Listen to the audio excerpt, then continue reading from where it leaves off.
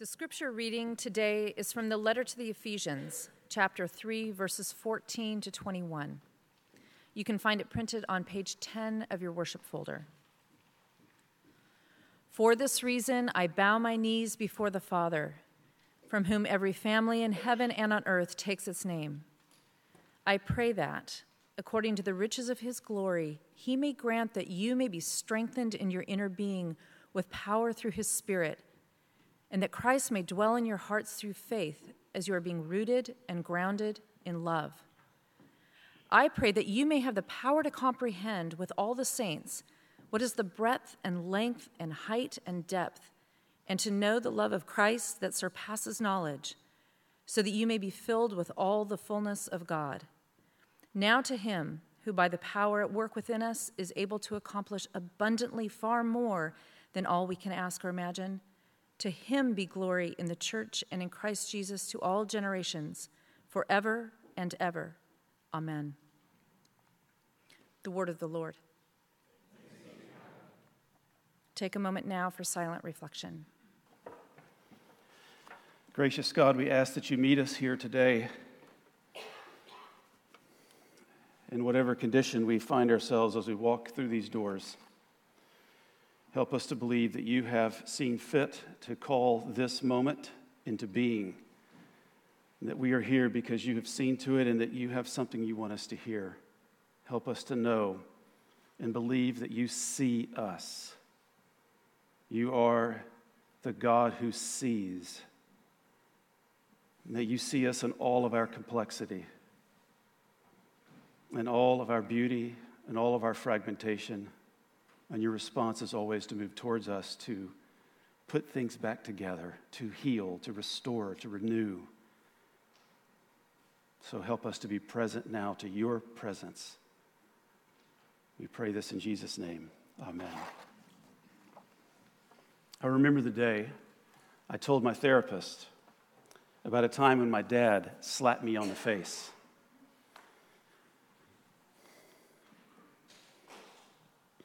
He was a good man, just not his finest moment. My therapist looked at me and he said, "What sensation are you feeling right now? What do you feel?" No, he said, "What are you feeling right now?" And I said, "A sensation on my cheek." And he said, "Your cheek is turning red." Now, we should not be surprised, actually, that happened, my cheek turning red. Because we only really learn or experience or know anything with just our brains. We know and learn and experience everything with all of who we are. With all of who we are. Now, the person who wrote this scripture passage we just read a few moments ago is the Apostle Paul. And in his former life, he led with his brain only. And it led him to the conclusion, to the consciousness level of a tribalistic murderer, rounding up Christians to imprison, to kill. But then Paul had an experience that broke the rigid categories. He meets the risen Jesus on the road to Damascus, and everything changes. You know what it did? It turned him into a mystic. It turned him into a mystic. I believe Karl Rahner is right when he says that the Christian of the future will be a mystic or they will not exist at all. A mystic is defined as a person who believes in the spiritual apprehension of truths that are beyond the intellect, or as Paul puts it in this very passage, the love of Christ that surpasses knowledge. So Paul here writes of something deeper, more full-bodied. It's as if Paul is struggling for words to try to describe what he's talking about. It's something more full-bodied than acquiring facts and data. Because transformation, not just knowledge, takes a deeper kind of knowing. a deeper kind of knowing. Paul, in his prayer, invites his little flock in Ephesus, and I believe us today, into this deeper kind of knowing and being in the world. So he prays first for them to have an inner transformation. He says it in verse 16, I pray that according to the riches of his glory, he may grant that you may be strengthened in your inner head. Is that what Paul says? In your inner being. In your inner being. So, memorizing more Bible? Yes, good idea. Read books? Absolutely a good idea. Accumulate more information? Yes, but that's not, I don't think, what Paul is talking about here. Paul says he is strengthened in his inner, he wants them to be strengthened in their inner being. You know, elsewhere, this same Paul will say that every person is God's offspring. God's offspring. So isn't this reality supposed to be a part of who we are already? Where can we go to hide from the Lord's presence? The psalmist asks. Look, you can inherit millions of dollars. You may make millions of dollars. But if you're out at night late and you don't have your ATM card and everything is closed, you are broke. You are legally a millionaire and existentially broke in that moment. And I believe that we are spiritual millionaires, and we're all yearning for access to it. All made in God's image. Everyone here, a mix of soul and soil.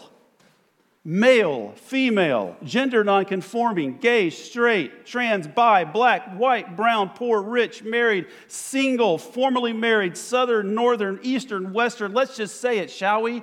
Human. All made in the image of God. In all of our amazing diversity, we are infinitely valuable. That just needs to be said today. The scriptures start right out of the gate, grounding us, all of us, in love and in blessing if we'll listen. And yet, while most of us, while spiritual millionaires, if we are honest, are existentially broke, not accessing what we have, not present to what is already present. Paul will say elsewhere that God is over all, through all, and in all. All is such a good word. No one is excluded, no exceptions. We are just simply asleep to God's presence. We need to experience it in your inner being, down deep in your bones, a recognizing and discovering that God is there, that God is for you. For you. Maybe that's the only thing you need to hear today. God is not against you, friend. God is for you. For you. When Paul says he wants you to know a love that surpasses knowledge, he's telling you it's not about being correct. It's about being connected. Connected. In the darkest moments of your life, I want to tell you something. I can tell you that this reality will mean more to you than anything else. What has gotten me through the most difficult days is the discovery and realization that God is close. God is present. Not way out there, but right here. And he has been all along. And Paul's prayer is that your identity would be rooted and grounded in love in your inner being, in your real you, the you that God made, that is grounded in your true identity as the beloved child of God. See, there's the you that you construct, your false self, your floating self, your provisional self, your fictive self, your adapted self. And it gets you rewarded, and it gets a lot of things done. But it doesn't answer the question, is this worth getting done? And why does it matter? It's not bad. It's just self-created. But it has to die. What you will find out is that you really don't need it anyway. That false constructed self. a rooted self, rooted not in our construct of ourselves, but in God's. When the love of God slips through that shell and of your persona you have carefully constructed, you will actually realize that God loves you, the real you, the you that God made. And if you just have a glancing blow with that a few times in your life, honestly, it will be the greatest thing that ever happened to you in your life. There's nothing else like it. You'll never doubt about whether you're forgiven. You will deal a death blow to your shame. You will leave being a caterpillar, a necessary stage, and start to fly as a butterfly, little by little. Secondly, Paul prays for this little community to be filled with God's fullness by grasping Christ's love. Verses 18 and 19. I pray that you may have the power to comprehend, bad translation. Grasp is a better bodily word there that more accurately reflects it. That you may be able to grasp with all the saints what is the breadth and length and height and depth, and to know the love of Christ that surpasses knowledge, so that you may be filled with all the fullness of God. Paul says, I just wish I could convince you. And as you've heard me say in sermons before, that is my hardest job. Not only to convince myself, but to convince you. If I could just convince you the depth to which God loves you. The grace that God is always extending to you. The well of mercy that is yours to drink from. And really, if all you do is come in here once a week and you just hear that, let it come over. Believe it about yourself, maybe for the first time. And we have people in the Bible who talk this way. Job would say that I heard you, but now I see you. He didn't really see, but he experiences God in a way that he can't explain. The psalmist talks about this. You're sweeter than honey in my mouth. To know, to see, to hear, to taste, to touch. Dare I say, Paul wants us to know the love of Christ in our bodies, in our gut, in our inner being. So when Paul says to remember the love of Christ for you, he's saying grasp it. To know the love of Christ in all of who we are, in our bodies, in our psychology, in our innermost self-concept. I think this is why Paul uses these words. Can you see that he's struggling here so badly? He uses words like breadth and length and depth and height. I love the Marilyn Robinson quote we have in the worship folder, the very first quote listed. She says, I experience a religious dread whenever I find myself thinking that I know the limits of God's grace, since I am utterly certain it exceeds any imagination a human being might have of it. God does, after all, so love the world. The love of God in Christ is ever expansive. It's always broader, longer, deeper, higher than our conceptions of it might be. And I believe our compulsion is to limit God's love. That's about us. That's about us and our fear, our insistence on focusing on who is in and who is out. It's not about God. Don't be afraid of the love of God's excessive expansiveness. Because as Terrence Malick said, no one who loves the way of grace ever comes to a bad end. Again, remember Paul's life. I keep on doing this as I'm reading Paul. Remember Paul's life. He goes from someone who was killing people for God with his immature religion. And he meets Jesus, and now it's stuff like breadth, width, height, depth of God's love for the world. I mean, how do you know if that operating system, how do you know if that love has gotten past the personas and the constructs and all the ways in which we hyper-defend, really believing we can be loved just as we are for who God made us? If it gets past all of that, one way you'll know is that your love will become more expansive. Your love will become more generous, more inclusive. So has the love of God made you a person who has created room for those you otherwise would not? Has it made you a person who loves more expansively? Do you believe the love of God is long enough and deep enough to include you in all of your failure, in all of your loss, in all of your not getting it? I hate to be so hard on you, but this is the truth about us.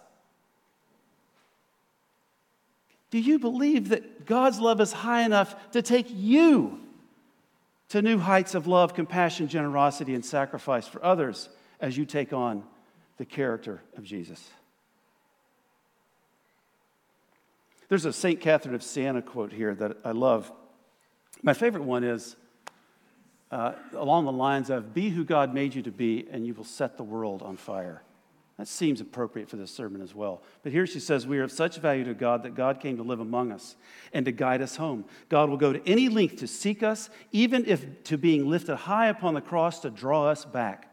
We can only respond by loving God for God's love." That's what God asks of you. Love God back. Love God back.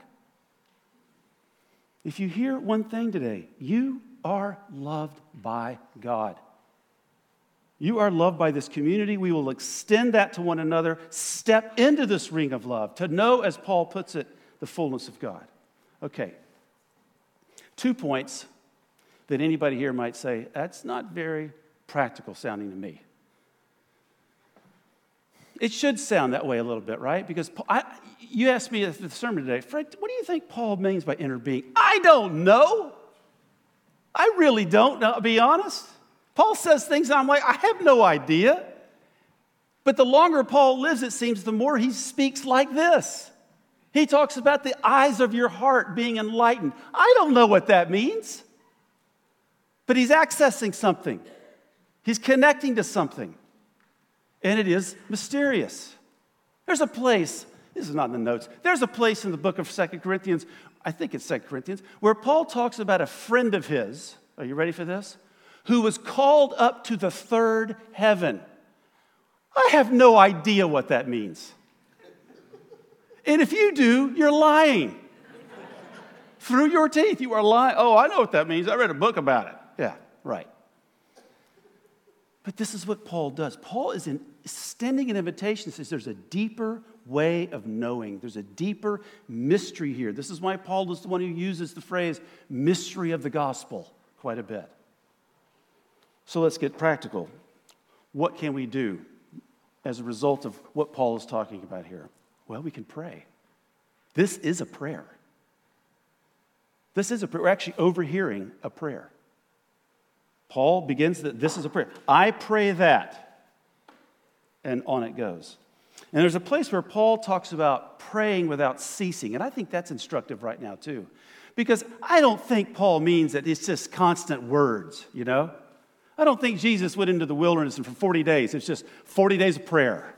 Okay? I think there's more here. What is Paul commending? I think he's speaking about a constant stewardship of our connection to God. Think about that. A constant stewardship of our connection to God. We don't create a connection to God. We create conditions favorable to us recognizing it, maintaining it, and living in it. In other words, we must craft practices and habits that make room and space for this to happen.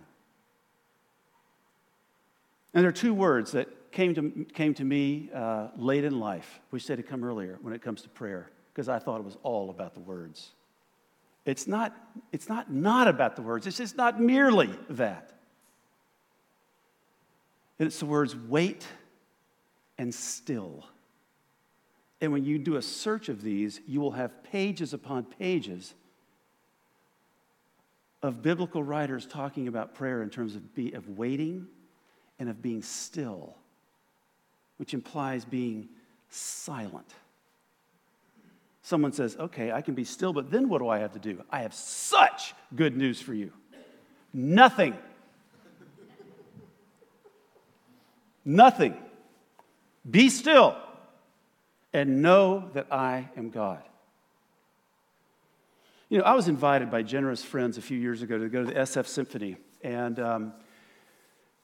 went out to dinner beforehand, and we kind of found out throughout the day that it was going to be a somber night at the symphony, because the previous day in rehearsal, the principal oboist, Michael Bennett, died during rehearsal. This is a few years ago. Maybe, Scott, what was this, 2 years ago? 2 years ago. The symphony started out by saying, tonight's performance is dedicated to Bill Bennett, and we want to observe a moment of silence. There was no direction, just silence. And the person leading this was smart enough to allow it to go on a long time.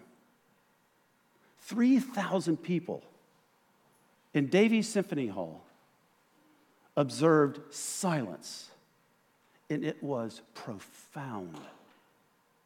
The gravity of it all, the sheer power of that moment, all the clutter is pushed away, and the gravity of our existence is more easily seen. Words were not needed. Words are always an approximation, and yet some are better than others, which is why we love great novelists and poets and writers, I know. But invariably, lots of words tangle us into more words, where we have to explain and clarify and justify, and then we're right back into our heads. You know, Jesus tried to warn us of this, right? You know this, in Matthew 6. Maybe this is why he said in Matthew 6, and steered us away from heaping up lots of words in our prayers. The silence is more spacious, more forgiving, less frantic. More to say on silence. I'm skipping part of my sermon because we're about out of time. More on silence to come, but I think Paul is calling us into a contemplative space. And I would say a contemplative mission. Contemplative mission. So, today is August the 4th. Which means, and I know this is really advanced, but stay with me. I'm going to try not to lose you. Tomorrow is August 5th. And on Monday, August the 5th, 1996, Fred and my wife, Torelli, and our then 3 children landed at San Francisco International Airport on a one-way ticket. Scared to death. So tomorrow is our anniversary of us actually being here. And as the fall of, no, don't clap, it's fine. As the fall of 96 progressed, God brought together a group of people, who began to dream.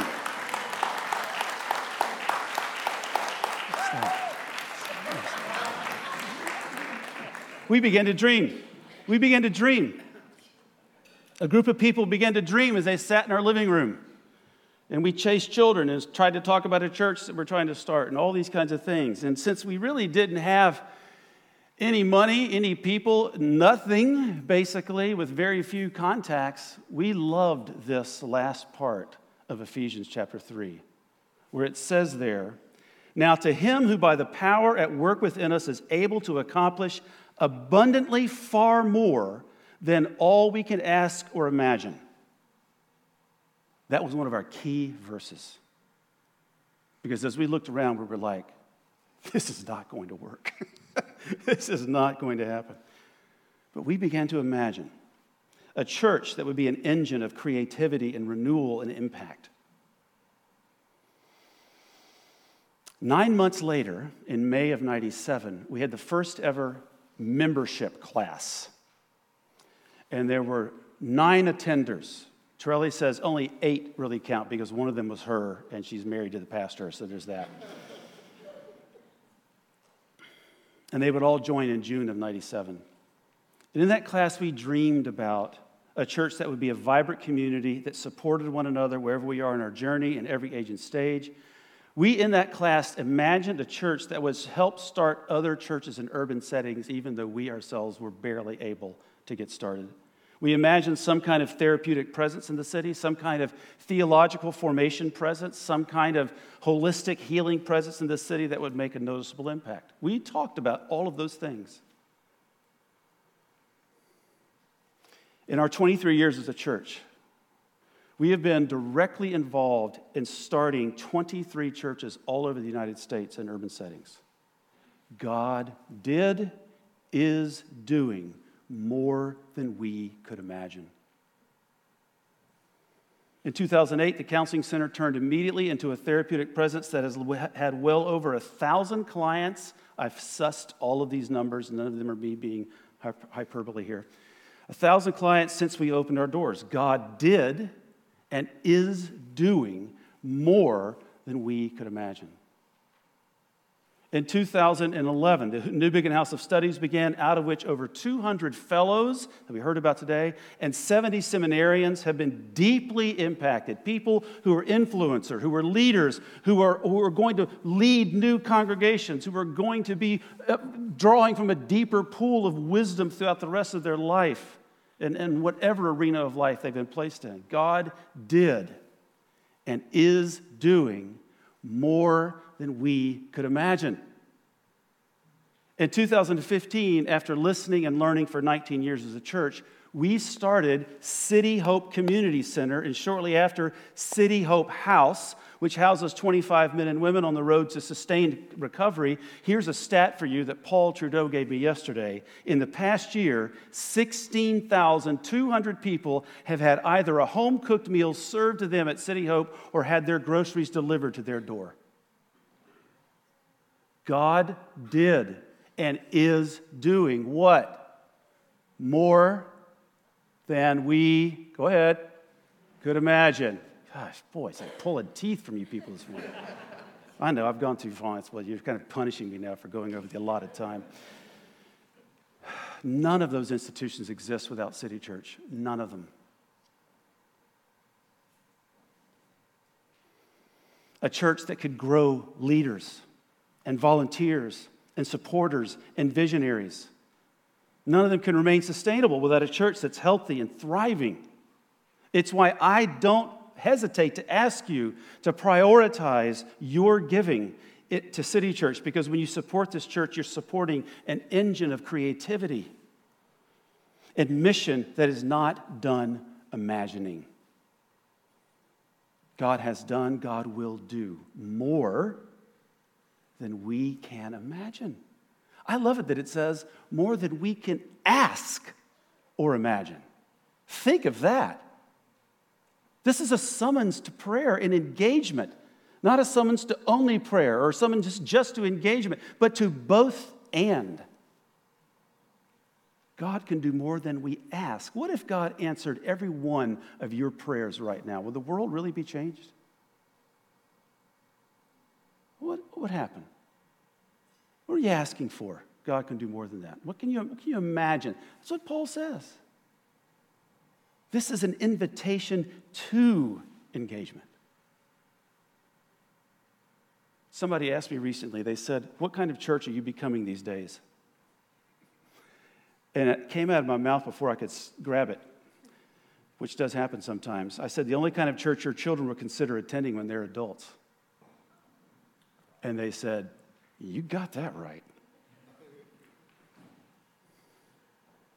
And it starts with grasping Christ's love for us. A love that takes on human flesh. A love that takes on the sin of the world. A love that takes on death itself and is vindicated in resurrection for us and for this world, and sends us out to be practitioners of his way of love, to be God's presence in this city, in this world, in all the places we inhabit, to give our lives away for the sake of the world, because that's part of what it means to live in the fullness of God. Let's pray. Gracious God, we thank you for this challenging passage from Paul.